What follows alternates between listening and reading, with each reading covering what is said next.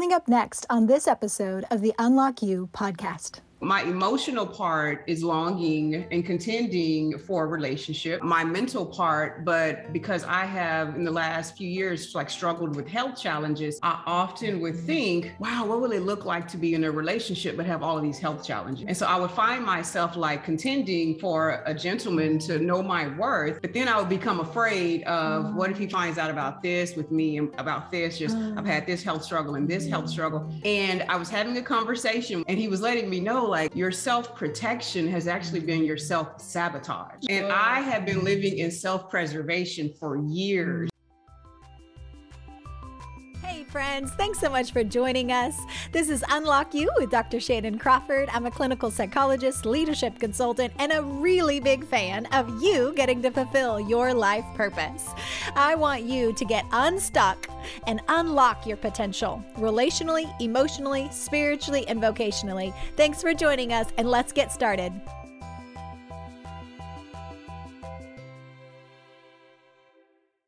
Welcome to Unlock You with Dr. Shannon Crawford. And it is my absolute extravagant privilege to be with incredible friends, and I love them to pieces. And we are in Love Month. So I figured we would represent lots of different ways that people walk in community and in love and in relationship. So some people that might be in your marriage, you might be engaged, you might be out of a relationship, and you might be somebody who's single and just thriving in community. And so we wanted to give you an example. This month, all of our episodes are on love of different kinds. So a really precious part of my life is my community and relationships. So I wanted to bring on some dear friends who are walking in adventurous, amazing, doing exploits, things that I'm super impressed by, and all of them are single. And so we can hear from people who are doing it. They may want a relationship, they may struggle some days and then be okay other days. I think a lot of us can relate, but yet they're still moving forward. And so I want to introduce you, to my assistant, Alana Selvig. Hi. So she is the reason that my head is above water. And I'm so grateful for her. She also does the editing for this podcast and does all the things behind scenes. So thank you, Alana, for being here. Hello, happy to be here. Our microphones are down here, so that's why we got awkward happening. And this is Anita Scott. Yes, I'm Anita Scott. She is a vice principal at a middle school and also very politically minded to help with the future generation being educated and knowing who they are and their identity and fulfilling those purposes. Yes. This is my dear friend, Kelly Calabrese. Yes. Got it. Guys, I got a little nervous ahead of time. I know them, but sometimes when the camera gets on, my brain gets on vacation. Yeah. So Kelly Calabrese is amazing. So she's an entrepreneur. She has exercise gyms. She's written books, and she's also been on a journey of divorce and now single. And she has a lot of healing online programs for women coming out of divorce. So make sure we'll put links for all the people, and you can vote for Anita Scott for when she decides to run. This is a preliminary. And so you want to get plugged in with her. If you're divorced or you're going through even just a painful breakup, something that's really hurt your heart, there's a lot of resources out there. I'm Dr. Shannon Crawford, and this is Rachel Childress. She and I are dear friends, and we get together for an hour coffee, which is 6 hours. So she does international cybersecurity, which is super fun and all the things. And Trinity Wilson. Yes. She is amazing. And let's just take a moment, Pink hair, shall we? Trinity Wilson is a worship leader. She loves to sing, incredible voice. Aww. She also dressed me today. Look at God. And our makeup artist is also here. Shout out, Diana. And Trinity is getting her marriage and family degree for counseling. And she is one of my students at the King's University. And Jennifer, I'm so glad Jennifer Updike is with us. And she works for Innovations 360, and they have innovative mental health processes in Dallas. And they probably have multiple locations, I would assume. We've got one in Austin as well. Okay, I love it. So everybody's in different industries, different ages, life experience, never married, divorced, different walks of life. So I thought it'd be fun to just talk about how do you walk in contentment the best you can when maybe that's still a desire of your heart to have a relationship and to be in love month where it's everywhere in your face and not just eat all of the chocolate out of self-depression and despair, but to stay joyful. And maybe it's not always been glamorous, but what have you guys found that's helped? I like how you asked the question of how do we walk in contentment, because I have found that learning how to walk in contentment is how to walk in contentment. Yeah. So I'm not someone who has a master's in walking in contentment. I'm continually a student of learning how to walk in contentment. That's good. Yeah. Anything that's helped in particular? Community is huge. Yeah. It's big. Like this right here. Yeah. I like how you said when you and Rachel get together for coffee, a 1 hour coffee is like 6 hours. Yeah. And I tapped Kelly and was like, oh, that's like our brunches. Like we always sit down like at 1, but we leave like at 6:30, you know, but that just fills my heart, you know, and it's like a camel. A camel can drink water and then go on for months. Like community is, I feel like that in my life. Community is how I walk in contentment. Yes. And I think even there's a lot of married couples that are really actually lonely. So just having a ring on your finger doesn't actually mean you're relationally connected and fulfilled. So what do you think as far as being in a relationship, what satisfies that need for community for you guys? I think the diversity in community, making sure that the group that's around me, like if I'm in a single season, making sure people around me are not just single. I want to have married friends. I want to have friends that are walking through divorce. I want to have friends that are struggling with being single, others that are thriving and being single, and great dating relationships. So it really keeps like a balance, because I'm hearing not just the good things, but also the negative things that they're walking through that help keep it balanced, because our perception on others and what they're going through tends to change whenever we let them into our inner circle. So keeping that, I don't know, that diversity. So balanced. That sounds really healthy. Yeah. Does that mean it's my turn? Where you at? Don't say that. I would agree that nurturing a lot of relationships fills that place, and that a place that it wouldn't necessarily be filled just because you were married. In fact, when you're married, you're going to need those. And so nurturing a lot of relationships, and a lot of like male relationships and female relationships. I like to keep my male relationships in group setting though. But I think it's important to have a variety so that it's filling that healthy piece of having male and female interaction. And so I know one year for Valentine's Day weekend, I did a camping trip with a group of my friends, and we did this big filet steak dinner and just made it really fun. And it just gave so much life and, you know, depth to the holiday. And it was a great joy. Wow. I love that. It's a creative idea. Yeah. I said, I'm going to make this holiday great. I'm, you know, we have a choice in that. Absolutely. It's easy to get into self-pity and feel sorry for yourself, and then realize, oh my gosh, there's like a gajillion amazing fun people that we could be hanging out with. Yeah.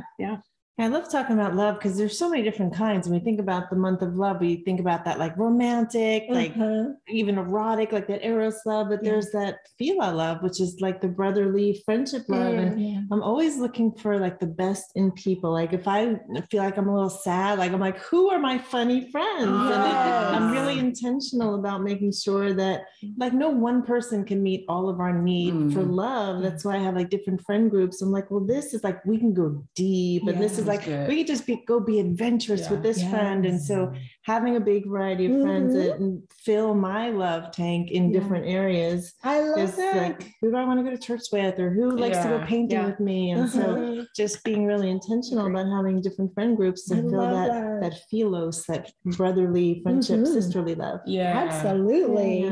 For me, it's definitely been like mentors, like having people speaking into my life and having people speaking into the parts of me that might feel a little bit less than because I'm single. Sure. You know what I mean? And it's funny, like if if that's what you're really desiring, like the mentors that are suitable for you and that work for you will come into your life. Because I mean, I didn't want like super serious, like, oh my gosh, I got to be on my best behavior for these people. Like my mentors are like my big sisters and like my family. So they're the ones who are like, Trinity, like this doesn't have anything to do with your worth. It does not mean you're less than, or it doesn't mean there's something wrong with you. And so they're speaking into my life at the same time they're having fun with me, and we're having karaoke parties and like, so you like finding your people and finding the ones who can also speak into you. That's so good. Okay, so one of the things I hear a lot of my clients say is it can be hard to cultivate community. So what have you found in being the kind of friend that you want to have the kind of community that you'd like to be around versus a lot of the toxic people that we can get around and it'd be real, real rough? What do you guys think? I had to like ponder it and like think about it. Yeah, totally. Well, I heard someone earlier say that if you're looking for a friendship, think about the kind of friend you want and then be that friend. And I know that even in my own life, I've really, even recently started practicing learning how to give without expecting. It's good. And so I'm saying that because when I'm being a friend, I'm learning that friendship is a part of that practice is learning, oh, I might be giving in that way, but that doesn't mean they also give in that way. So then learning and discerning how do they give and being thankful for that. You know, if my love language is touch, someone else's love language might be gifts. So just because they don't come in and high five me and hug me, I shouldn't think, oh my God, what's wrong? What did I do? Like, you know, did I make them upset? But then learning and discerning, okay, our friendship is this wide, it's this expansive. That's so good, because I was having a conversation with some friends about some of my shortcomings as a man.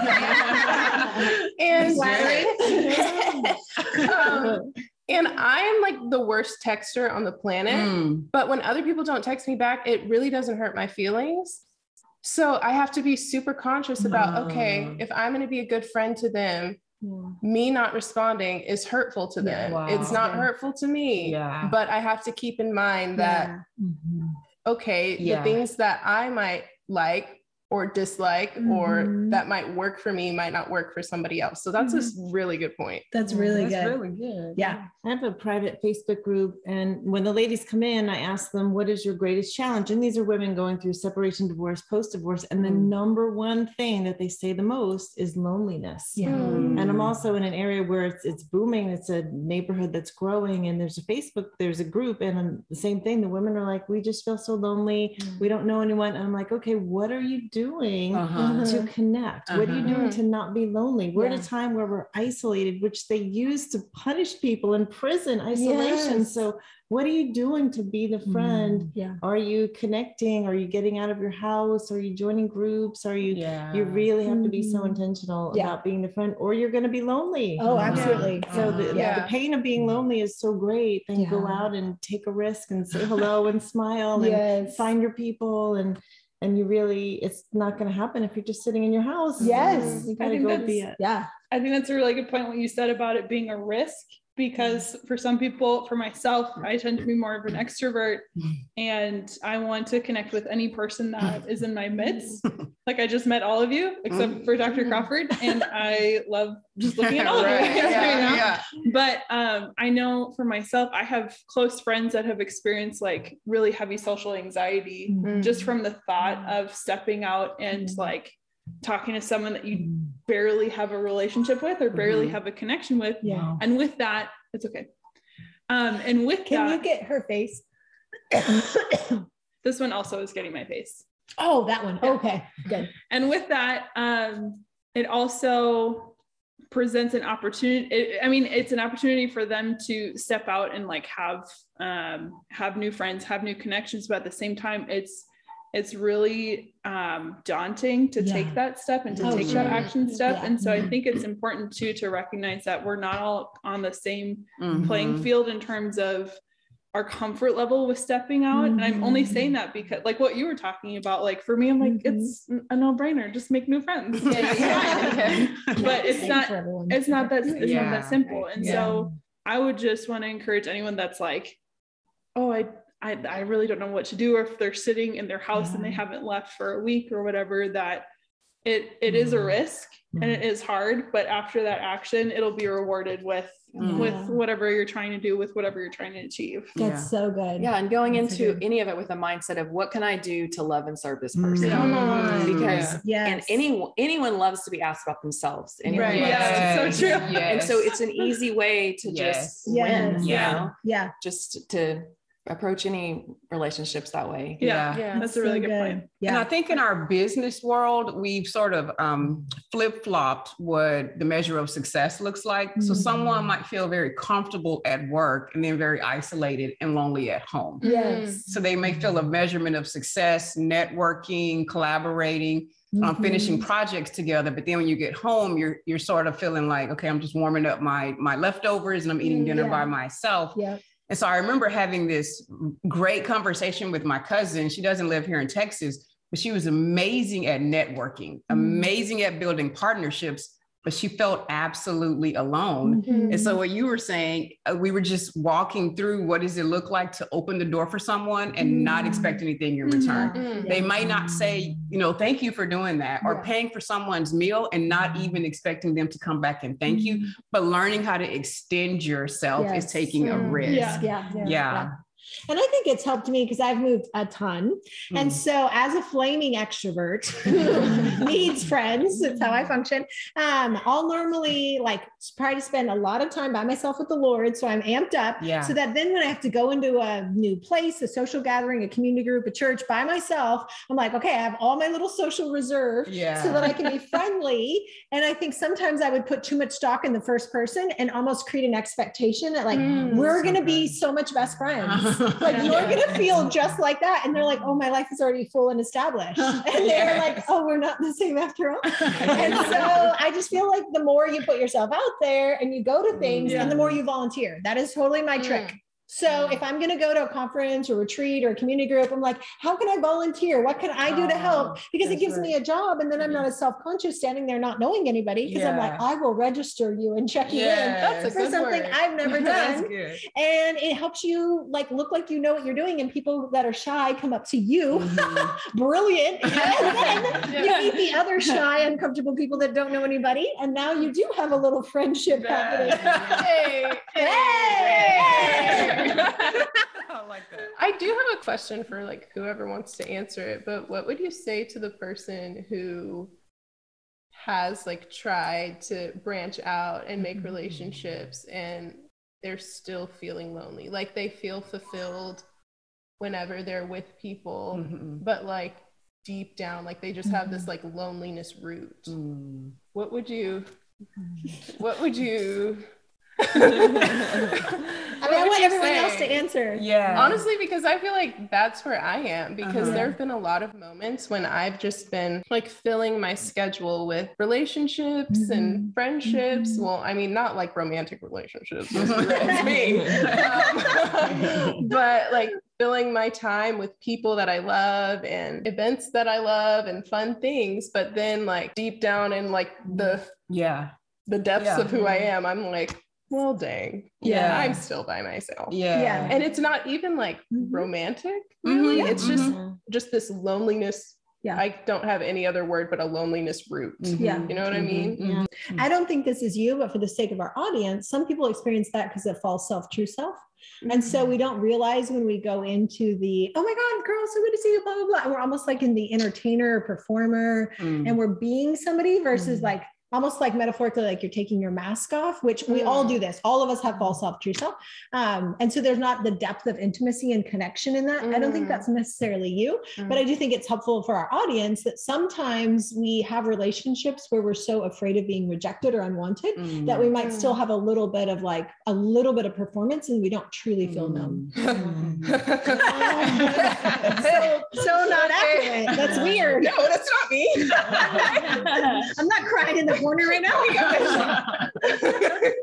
I think one important piece, because I resonate with that too. One thing that has helped myself in that journey is getting comfortable with myself and getting curious, being led by curiosity into who I am. That's really because if I can't sit still with myself, I can't get away from myself. So like I can't. I keep going. I know I'm left with me. So if I don't like me, then I need to check some things that are going on inside of me before I can say, okay, this external remedy will help me, or this external person will help me. Because then I don't want to be codependent with someone and saying like, as amazing as it is to have someone to talk to every day, I think that's really important to have a continuous dialogue with people and like with people that are in your corner.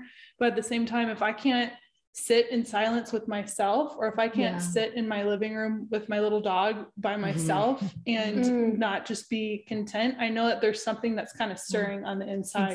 So then that forces me to look in, well, not forces me, but it prompts me to look in, which often I don't, to look inward and say, okay, so what is that upheaval? What is that anxiety? Or what is that thing that is kind of stirring, that's kind of itchy and not very comfortable? And how can I manage my own mindset and my own thought patterns so that I can actually be present with people and not be performing, like what you were talking about, not be in this performance mindset, not trying to put on a face, but really just being present in the moment with the people that are around you. That's so good. Somebody challenged me in like a close sister friend relationship that I have. She was like, Trinity, I think at some point, like you have to ask yourself, at what point was what God placed in you? Like, at what point did that become not enough? And I was like, well, so yeah, I totally, that's a good word. It's good. I'm glad you went there, because I was about to say, I know we just met, but I know your desire is to not only know your creator, but to know the one who's in love with your heart. Oh, that's good. You know, so then you have Father God, but then you have his son, Jesus Christ, who wants to be your bridegroom lover. So then he is someone who is wanting to sit with you. And that's even for our audience. There's an invitation always for the one who created us to say, let's go to that spot where something was exchanged for, I don't know if I'm good enough by myself. I need validation from others. And it is great to have validation from others, but sometimes that becomes sinking sand because they may not meet all of our bucket and they may not fill our bucket. So then we can go back to the one who created us. And then that can be a scary place. And I have to be honest, that can be very scary and intimidating if we have had people in our life and we ascribed those same character traits to God or Jesus. And so sometimes his voice might be intimidating. Or if someone is saying, no, have a relationship with Jesus, that can be intimidating. If there are people in our life who we thought were supposed to look like Jesus, but they didn't. And so then there's a huge mountain of disappointment. But then we go back to Jesus because sometimes people can let us down. And so I can say that because that for me is the learning opportunity, because I have had times where I'm like, I'm not enough. Like I'm not enough. And Jesus will say, you're right. We together are enough, you know? And so there's always, for me, there's always an invitation on the table to be reminded that my community is with God, his son, Jesus, and it's in community. So good. See these goosebumps on my knees. She will be running for office. That's right. I'm on your campaign team. I don't know what you're running for, but I'm here. And I would say the reason that I was like, oh gosh, I'd say the biggest thing that we have aloneness, because there's a part of us that is alone in the unconscious. So whether we know Jesus or we don't know Jesus, we have faith, spirituality, friends, community. If that part of me is disconnected, it's also disconnected from me. So when I feel shame and I go, oh, that's a bad part of me, oh, I don't want to think about it, I don't want to go there, even if it was unconscious, even if it was a really long time ago, that's still a literal part of the soul that's down there, disconnected from relationship. So you can be around amazing people. It could be your wedding day. It could be this absolute pinnacle moment, but we would still feel really, really alone because that part of me is disconnected even from myself. And so that's that feeling of being in a crowd and yet still feeling alone. Then that's work for me. Then I know, okay, I need to probably schedule a therapy session or inner healing or freedom or pastoral or whatever people do, I need to get that scheduled because a lot of times my own defense mechanisms make it hard for me to recognize what's down there. I can help everybody else. And that's what a big part of this channel is. I don't have it all figured out. Right. I can help you to a degree, ethically, and you're far away, you're not my client, but I'm happy to help. But then I also know that I have defense mechanisms. We all have that. Yeah. And just because you have the head knowledge doesn't mean you have the ability to go inside and to realize, oh my gosh, I have a judgment from 2 years old.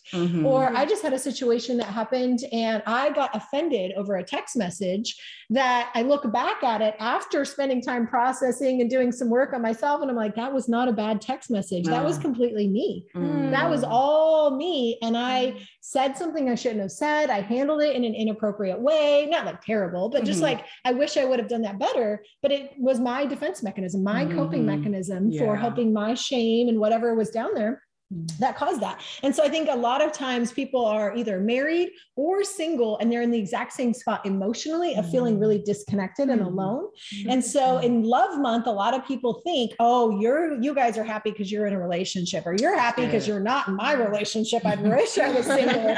Oh dear God. And it's like everybody is usually dealing with something on the inside that's making all of us actually feel pretty alone and discontent. And we're happy for these like little periods. And then we come back alone, sitting on the couch at night, eating the TV dinner or whatever. And it's like, man, I feel so alone. Or you do the inner work. And now it's like, I have a supernatural contentment as an extrovert to be able to sit by myself and be like, I'm so content and happy. I actually like me. Look at God. Look at that. What are you doing? That's shocking. That's right. So what's that transition been like for you guys in seasons where you feel good alone and then seasons that you're like, whoa, not so feeling it?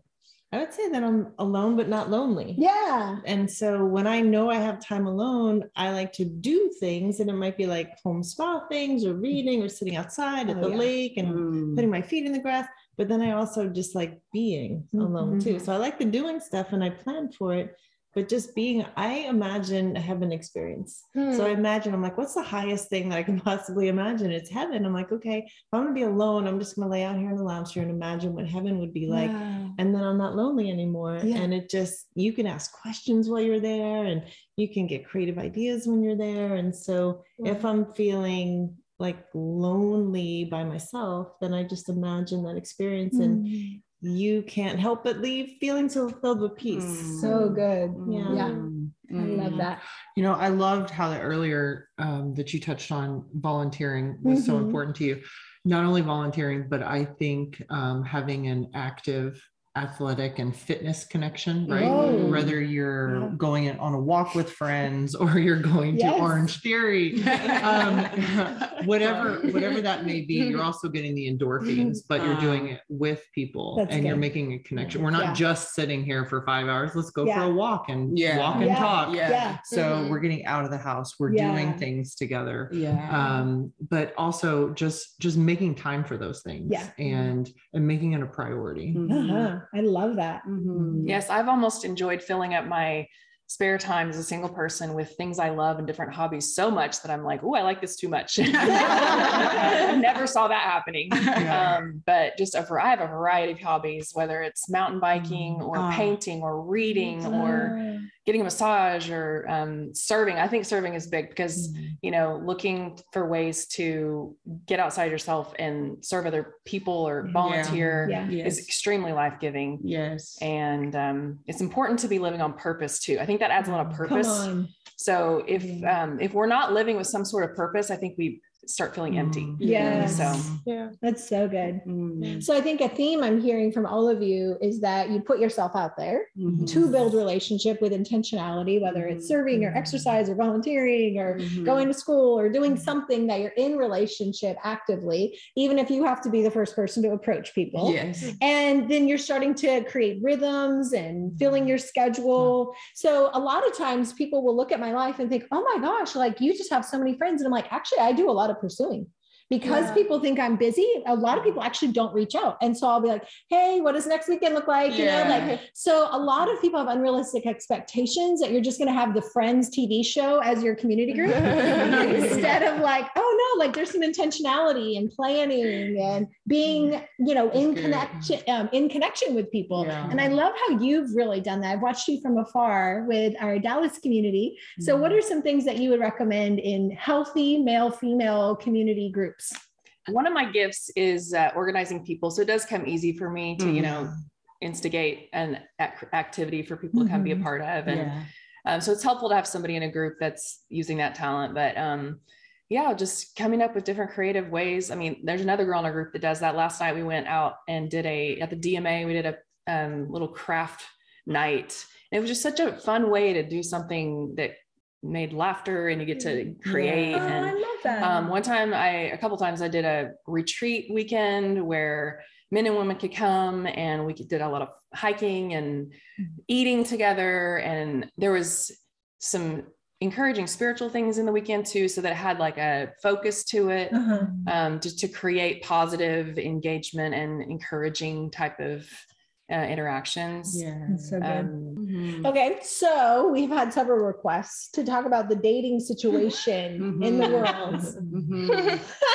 I love that you're bringing that up, because as you were talking about like moments where we've been really content and moments where we haven't been content, I feel like for the majority of my life, I've been very content just being single. Like I've just been living my best life, you know? Well, maybe not my best life, but life. Pretty good. Right. And so it wasn't until there was this situation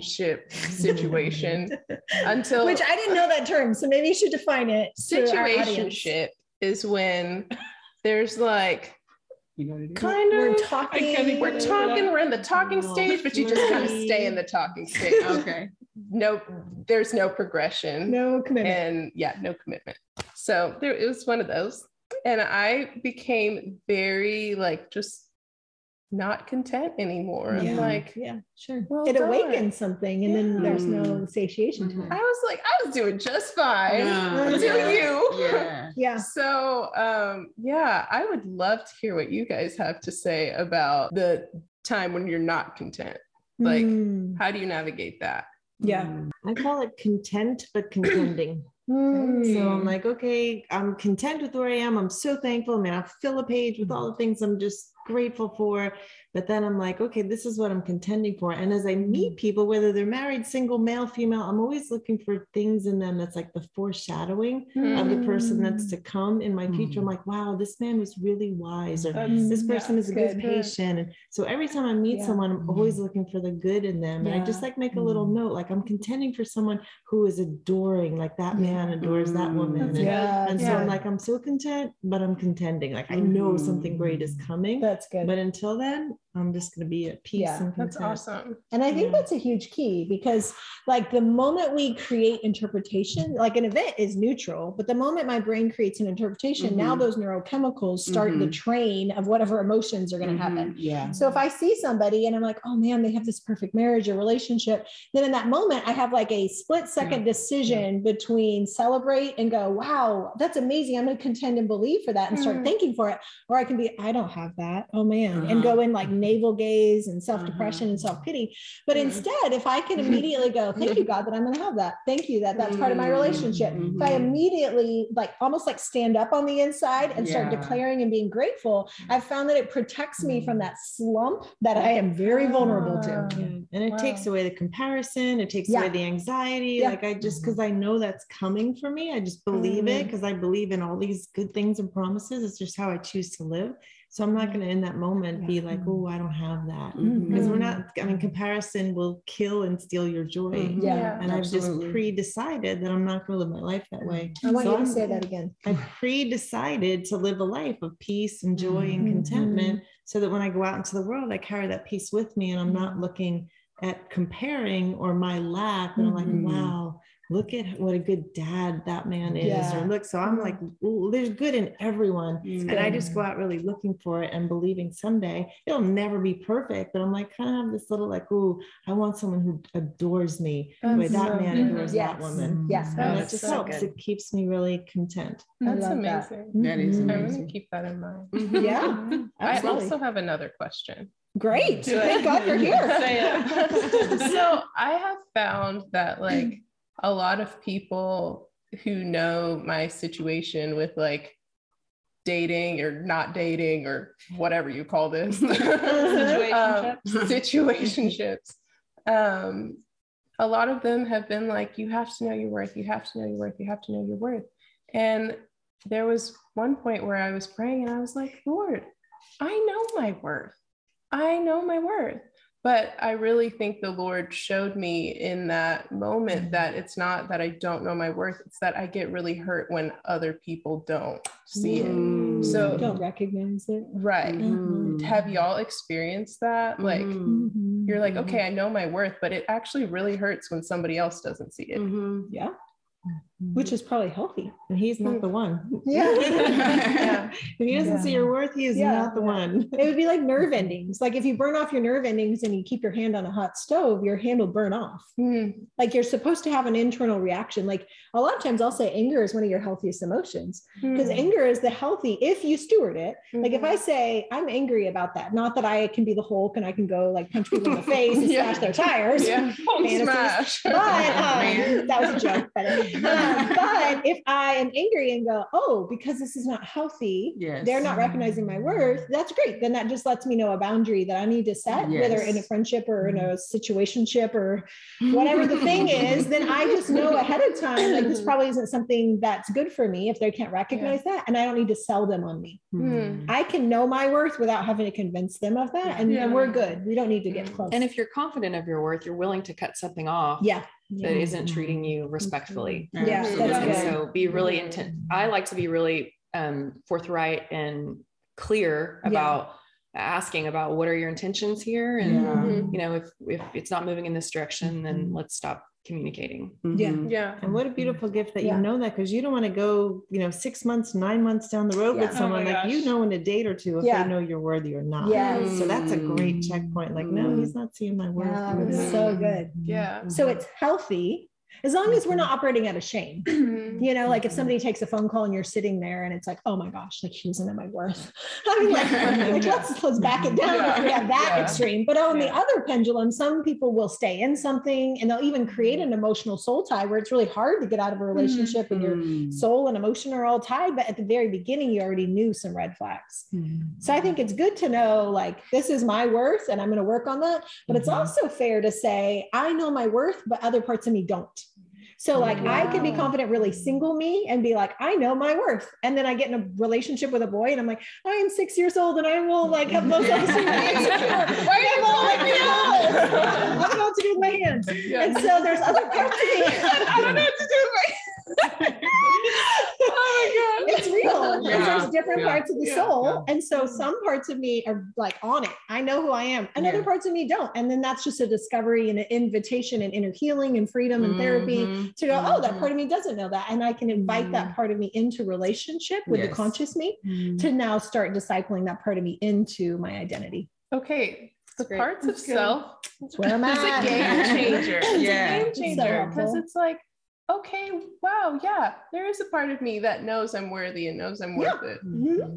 There's some other parts that are like, oh, girl, you know, and I feel like we don't really give room for that. It's like we try to be so black or black and white, all or nothing, and either whole or broken. Instead of on the way to being and so maybe a couple of weeks ago, so interesting, I can speak so well to that because I'm on the journey, right?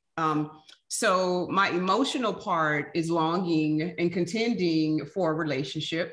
My mental part, but because I have in the last few years like struggled with health challenges, I often would think, wow, what will it look like to be in a relationship but have all of these health challenges? And so I would find myself like contending for a gentleman to know my worth, But then I would become afraid of what if he finds out about this with me and about this, just I've had this health struggle and this health struggle.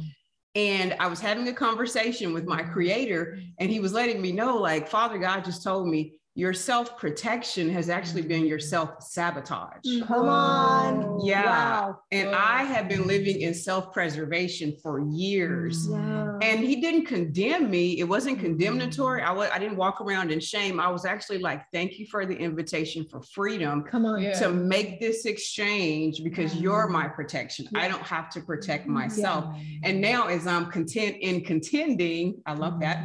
And now I can pre-decide. Right? Yeah.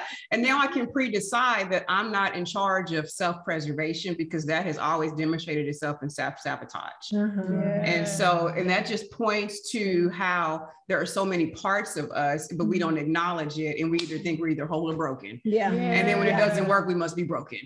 In lieu of saying, what part of me wanted, what part of me was withholding what I really wanted, but now I'm blaming, and they didn't see my worth. You know, I think you need to break that down, because that was so good. So what would that look like in a practical?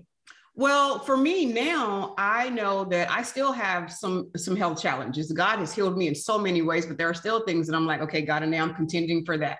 I'm contending for this. So now for me, if I meet someone, I used to think this probably won't last, because once I tell him about this and this and this, but I never even got to that place, because the energy I was sending out was already creating a self-sabotage.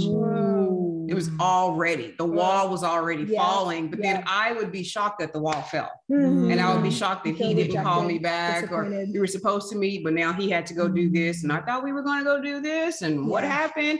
And I'm thinking, I'm great. I'm a vice principal, and I'm on my way to the political arena, and I'm all these things. And I'm like, he didn't see it. He saw my wall. I think we need to just take that in. We all have a lot of walls. Absolutely. He saw my wall. I may not be letting him see beyond my wall. Yes. Wow. Absolutely. But you also didn't give him an opportunity to see you fully. Yes. With everything. Exactly. And that was because of my self-preservation, my self-protection. Okay. So because we have a mixed audience with lots of people in the world, if I were hearing that, not being me, that is, but somebody listening, somebody might think, oh, okay, so I'm going to have walls. So maybe we sleep together right away. Oh, no. Is that what you're talking about? Absolutely. Thank you. Absolutely not. Absolutely not. Letting a man see your worth, what does that mean to you? For me, letting a man see my worth means he is pursuing why I am worthy. Come on. So it's not, yes, for me, letting a man see my worth means he has to pursue why I am worthy. So I'm not exposing in any way why I am beautiful before it is time for him to see why I am beautiful. So for me now, because I have just made that exchange of, okay, I don't want to live in self-preservation. I don't want to live in self-sabotage. So you know what? I don't have all the answers right now. If I were writing a book, I would only be on chapter 3. I would not be on chapter 11. Because in the natural, I have not walked out now what does it look like for this wall to come down. This is literally just 2 weeks ago when I had this breakthrough. But it was so awesome because the invitation did not bring me condemnation and shame. It was like, now that I am praying and contending in this way, I now expect to see the fruit look different. Now I will see a red apple and not a rotten apple. You know, and so I expect this fruit to now look differently in my life. So I'm excited because one of the things we can look forward to, someone said it earlier, we have promises from our Father God. And so with our audience, we, like Kelly said, wherever you are in your life with your religion or your relationship or your morals or your values, you can pre-decide, if I am going in this direction, I want to see the fruit of where I am going. And I don't want to live as a victim and say, I've never seen the fruit, because then I get to go back and say, am I living in self-preservation? Am I self-sabotaging the fruit that I thought I was going to see? Wow. So good. And I think, go ahead. No, I was just going to say, and in our society, when we have so many options, I would say we tend to going off of self-sabotage, we tend to enjoy lots of options. And with dating, we will have lots of options. So we may have several people we're dating at once. And so I think we have to be careful how many people we're entertaining at the same time. I will share from personal experience. If I date more than one person at one time, I am not truly getting to know that person. If I have a different person Tuesday and then Thursday and then Saturday, I'm juggling so many people. How am I truly getting to know their personality? I think dating can also teach us how to practice for divorce. Yes. Because we're going, oh, I like this part about him, but and then on Thursday, I like that part. And then I like this part over here. So we are literally setting ourselves up to continue to self-sabotage. And we keep all of these people around us for all the different options we have. Maybe it's to go to a work function or a church function, etc. And so I will have real frank conversations when I start dating and say, to give a sports analogy, I don't want to be one of your starting five, right? I only want to be one. I only want to be one option. And it's not for a long time. We'll know after one or two times of going out if we're going to pursue, but I can't put myself and my time and my worth in this option of an alternating starting five. Because that's where situationships come about, etc. And your feelings. And also we as women and as myself, not being a virgin, I'm divorced, right? So I also have to have accountability in dating. So when I'm dating, if I'm going out with someone, did I come home? I have accountability network that keeps me accountable, that I have to literally talk about what happened. Because I can just go, if nobody knows about it, we don't have to talk about it. We don't have to go there. But having this one person that I have to talk about whatever it is helps me also to keep balance, because as I'm inspecting the fruit, I want to also make sure it's real fruit and not just fabricated that's trying to go after the prize. That's so good. That's so good. I mean, marriage is the first covenant that God brought together. So it's going to be the first thing the enemy tries to divide. So even as he's sending you out there as a single, that voice that he's like, well, he'll find out about your health issues and whatever our insecurities are, we're going out onto that first date. Like, oh my goodness, what if he knows, whatever, my bank account or my health or my, like that voice that's always getting in there, just putting that wedge in there right away, that we just have to arrest that voice and know that it's under our feet and it has no authority in us, and just go with that courage and confidence and boldness and resilience that whatever's in the past is in the past. And that whoever, like, he may have a doctor for you. I mean, who knows? We don't know. That financially sounds good. He fixed every health problem and so we don't know, what's to come, but it'll be the one that will be what you need. So I just would say, like, quiet that voice that's sending you out there saying there's lack or you're not enough in any way. And I think continuing to put ourselves out there, once you've been rejected, right, for whatever reason, you want to draw back. And the last thing you want to do is text someone or go on and meet someone new, but continuing to put yourself out there and go, no, they didn't reject me. This just isn't working. And so we have to continue to put ourselves out. I mean, it's like the expression you hear in sales, every no is one step closer to your yes. And so I think in meeting people as well, we have to put ourselves out there. We have to continue to put ourselves in groups, as Jennifer was saying, where their opposite sex is there. I was joking with someone yesterday going, how are you ever going to meet a man unless he's your DoorDash delivery or at your gym? Those are the only two places that you go during the week. And so if you go to a church and then you run out the second the church is over, how are you going to meet anybody? Right. No community. So continuing to put yourself out there and say yes to these invitations or opportunities. And even if it fizzles out, right, you're going, okay, great. The next one's going to be great. And continuing to connect other people. Like I'm a firm believer in when what goes around comes around. And so if I'm making a point to go, I should introduce those two people, then I know someone's actually going to pay that back to me as well. That's good. On something you mentioned, rejection. I feel like it's not something that we're taught how to receive well or how to give well. That's good. And I think in the online dating world, which is just a hot mess, I feel like everybody's trying to figure out. True that. I've done my best to try to figure out how to do it well. And I think within that is learning how to communicate that you're not interested and won't be moving forward, and also learning how to receive it gracefully.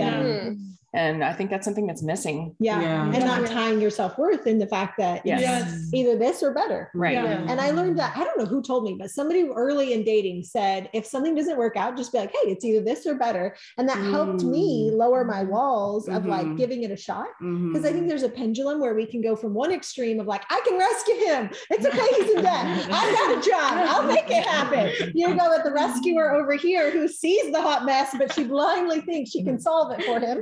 His mother. Or on the other side, she's going, oh my God, issue. Yeah. Instead of just like, well, yeah, I see that. And if it works out, that's great. And if not, that's okay too. But it's not like my lifeline. And I think a lot of times as women, we define ourselves through our relationships. So if I feel rejected, that I am rejected, versus, oh, it didn't work out. It just wasn't the right one, but I learned from it. I grew from it. Hopefully I helped that person and built their self-esteem and we had a great interaction. But if we tie our self-esteem into our relationships as women, I think that we just get like set up for self-sabotage and set up in the next time going, oh my God, I have to protect myself because it hurt so bad last time. I've gone into dates thinking, you know, I'm amazing. And you are. I go into dates and like, I'm amazing. And if he doesn't catch the memo, that's not on me. Not my problem. It's really not my problem. And it's also like, we're just passing ships. Like, it's like, hey, how's it going? Like, it doesn't work. And I would say when you're rejecting someone, I think that unsolicited feedback can come across as criticism. So when I go to reject someone, or as I like to joke and say, as I am passing their resume to I will say a lot of times, it's just not working out and I wish you the best. And it's a small world. I think we should stay connected, right? Networking, it's a small world, who knows? But definitely make it a clear endpoint. And I don't go into details why, unless they then respond back. Was there something I did? Was there something I could work on? How would you evaluate the last 3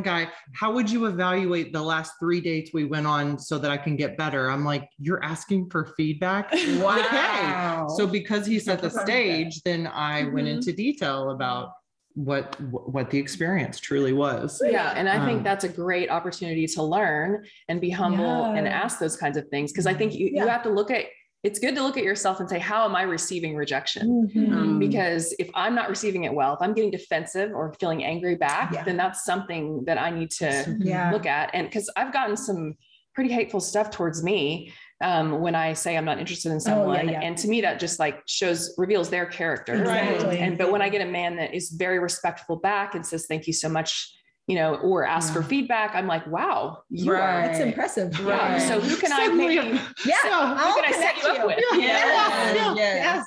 Gen Z would never.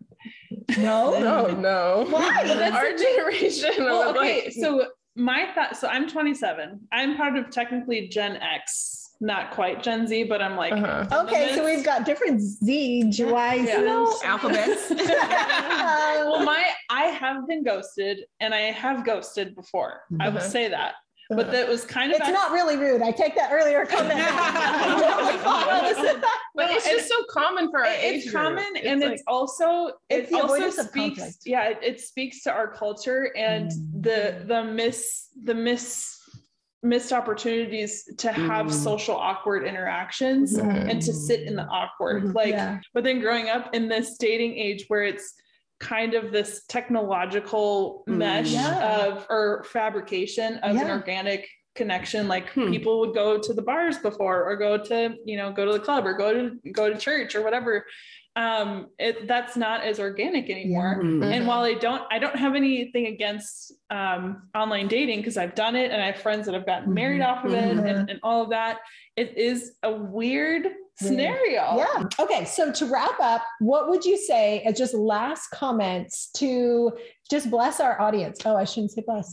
Right. To enrich our audience's lives. Yeah. Like, what are last things that you would say as people who are not just like sitting at home eating bonbons, doing nothing with your lives? Like, you're all active, you're all career women, amazing. So what would be things that you would say in your own personal life that you'd like, hey, I think this would enrich your life, even if it's something easy, low stakes? You know, I don't know that this is like easy because it's something that I was like getting with God on for a while. Like, I was getting really tired of seeing people on Instagram being like, oh, I love myself. This is the year that I'm going to love myself. Blah, blah, blah. And I was Let me pause you, because when you do that, you're talking really low. Oh, sorry. Okay.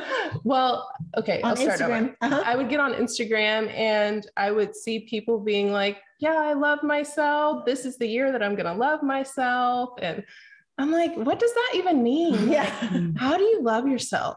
And I mean, I guess it's biblical, like it's in the Bible. And so I was praying and asking the Lord, and I felt like the Lord like showed me that true self-love is the lengths you will go to be in God's best. So if the lengths you'll go to be in God's best include like having a hard conversation with somebody or not going for the thing that you really want because you know that he has something better. Yeah. Like that is truly loving yourself. And that's what I've been learning to walk in, not walk in, do. We don't say walk in. But yeah, that's something that I've been learning to do. And it's definitely made my life richer, being like, okay, you know what? I'm saying no to something right now, only because I know that God has something better. Yeah. You know, so that's something that's helped me. Love it. That is really good. Yeah. I think mine is just seeking to live unoffended. Ooh. Yeah. That's hard to do. And that's good. Yeah. That's it. Mic drop. Yeah. That's why she's a politician. Yes. But the kind that's trustworthy. Yes. Yeah. Thank you for that part. That's why I'm in her campaign. That's right. That's right. I would say the lens that I like to look through for life is to let love win. So that's really the barometer that I like to make all my decisions by, because in the world, there's going to be trouble, there's going to be struggle. And when you're pressed and things get hard, whatever's in you is what comes out of you. So if you're filling yourself and loving yourself, then that's what's going to come out of you when things get hard. And if you're keeping the anger and the depression and all the ugliness, bitterness inside, then that's what comes out of you when things get hard. So just keep filling love, the self-love in, and then give it out to the world and let that cycle of love just keep winning. Yeah. And just that's the highest good. And that's really why we're here. Love it. So good. I would say that to encourage enriching one's life, I have cut out social media in the ways that it brings me down. Yeah. And I only access it in the ways that it encourages me. And then it also gives me a lot more time in my life to be doing things that are more productive and present with people. And and another thing is play, like figuring out what in your life brings out that playful side of you that you get lost in enjoying. And plan those things. For me, it's adventure. I like to plan camping trips. I like to plan or it could also, I also love creating. So whether that's cooking or for someone gardening or something, just making sure you're having a regular dose of play in your life. Whatever that means for you. Yes. That's Such a good point. Anytime I get discouraged, a lot of time it's about timing. So if I'm lonely, just give it a couple of hours. It's about timing. You're suddenly going to be surrounded by people. If I'm walking through a challenging season, whatever it is, it's about timing. And especially as we're in the month of February and relationships, and being discouraged. It can be, you just haven't met the person yet. Maybe the person hasn't moved to the Metroplex yet. So I just think it's all about timing. Yeah. Mm-hmm. So that mental reframe can help shift you out of a bad mood and protect you. That pre-deciding. That is really good. Mm-hmm. That's a good one. Yeah. That's a good point on time, like to dovetail on that too, with timing, to not constrict yourself to a timeline that you have had for your life. Yes. Yeah. I have seen it with myself. I've seen it with my friends too, that they're like, oh, I'm 25, but I don't have 3 kids and I'm not married yet. Like, I don't understand why that hasn't happened yet. Like, don't confine yourself to that and enjoy the fun adventure that life brings. So I think looking at life with rose-colored glasses, not necessarily like for romance, but looking at it in a romantic way to say, I have high expectancy for what's to come in my life. If that includes romantic relationship, oh my gosh, that's amazing. But if that it definitely includes incredible people in my life. So I will maintain this high level of expectancy for amazing people to come find me and for me to find them too, and me to stumble upon them. So, if you have an expectation or high expectancy for good things, for good people to come into your life, then that will make your perspective more on that positive side and less of the cynical, I'm lonely, I'm gonna eat, what did you say, bonbons or something? So I think to go into what you were saying too, like to have your opportunities for fun and include other people in that. So good. Good. And Unlock You community, I want you to be in your own soul. That many times we're looking for the outside world to satisfy us. And the biggest takeaway that I can give you is do your inner work. Do the time finding out, where is my soul lonely or sabotaging or full of shame, insecurity, fear, pride, anger, whatever might be down there. Because as you heal that and you get that trapped emotion and trauma out of your soul that you didn't even realize might be down there, it's still stuff in my own life. I really just hurt somebody's feelings by sending a text message that was misfired, right? Like they sent something that was actually meant to be encouraging and kind. And like my little shame, pride reaction was super unhealthy. And now I have to go back and repair, and there's damage control because of me. And so it's so easy to look for outside relationships, outside circumstances, and to blame others for where you're at in your relationships. But if we can, as a community, as a tribe, as the Unlock You community, if we can be in good content, reading, being in groups, doing what you need to do to work on you, and then take that time so that your whole healthy self can be resilient and love people through their mistakes, that you don't have to be perfect. We just want you to show up and do the best version you can, and then the world around you gets healthier. And you make mistakes, they make mistakes, and there's this buoyance and resilience and laughter where we can laugh at our mistakes versus ghosting and emotional severs and all the things that our culture is doing right now. I love you guys. Thank you for joining us, and I pray that Love Month is absolutely fantastic for you. Bye. Bye. Hey, thanks so much for watching this episode of Unlock You. It is our dream to invest in you. And one of the ways you can do that is by getting more of the bonus material, the content, and to know about future events. Head to the website, drshannoncrawford.com, subscribe to the newsletter, and you'll be the first to know what we're rolling out.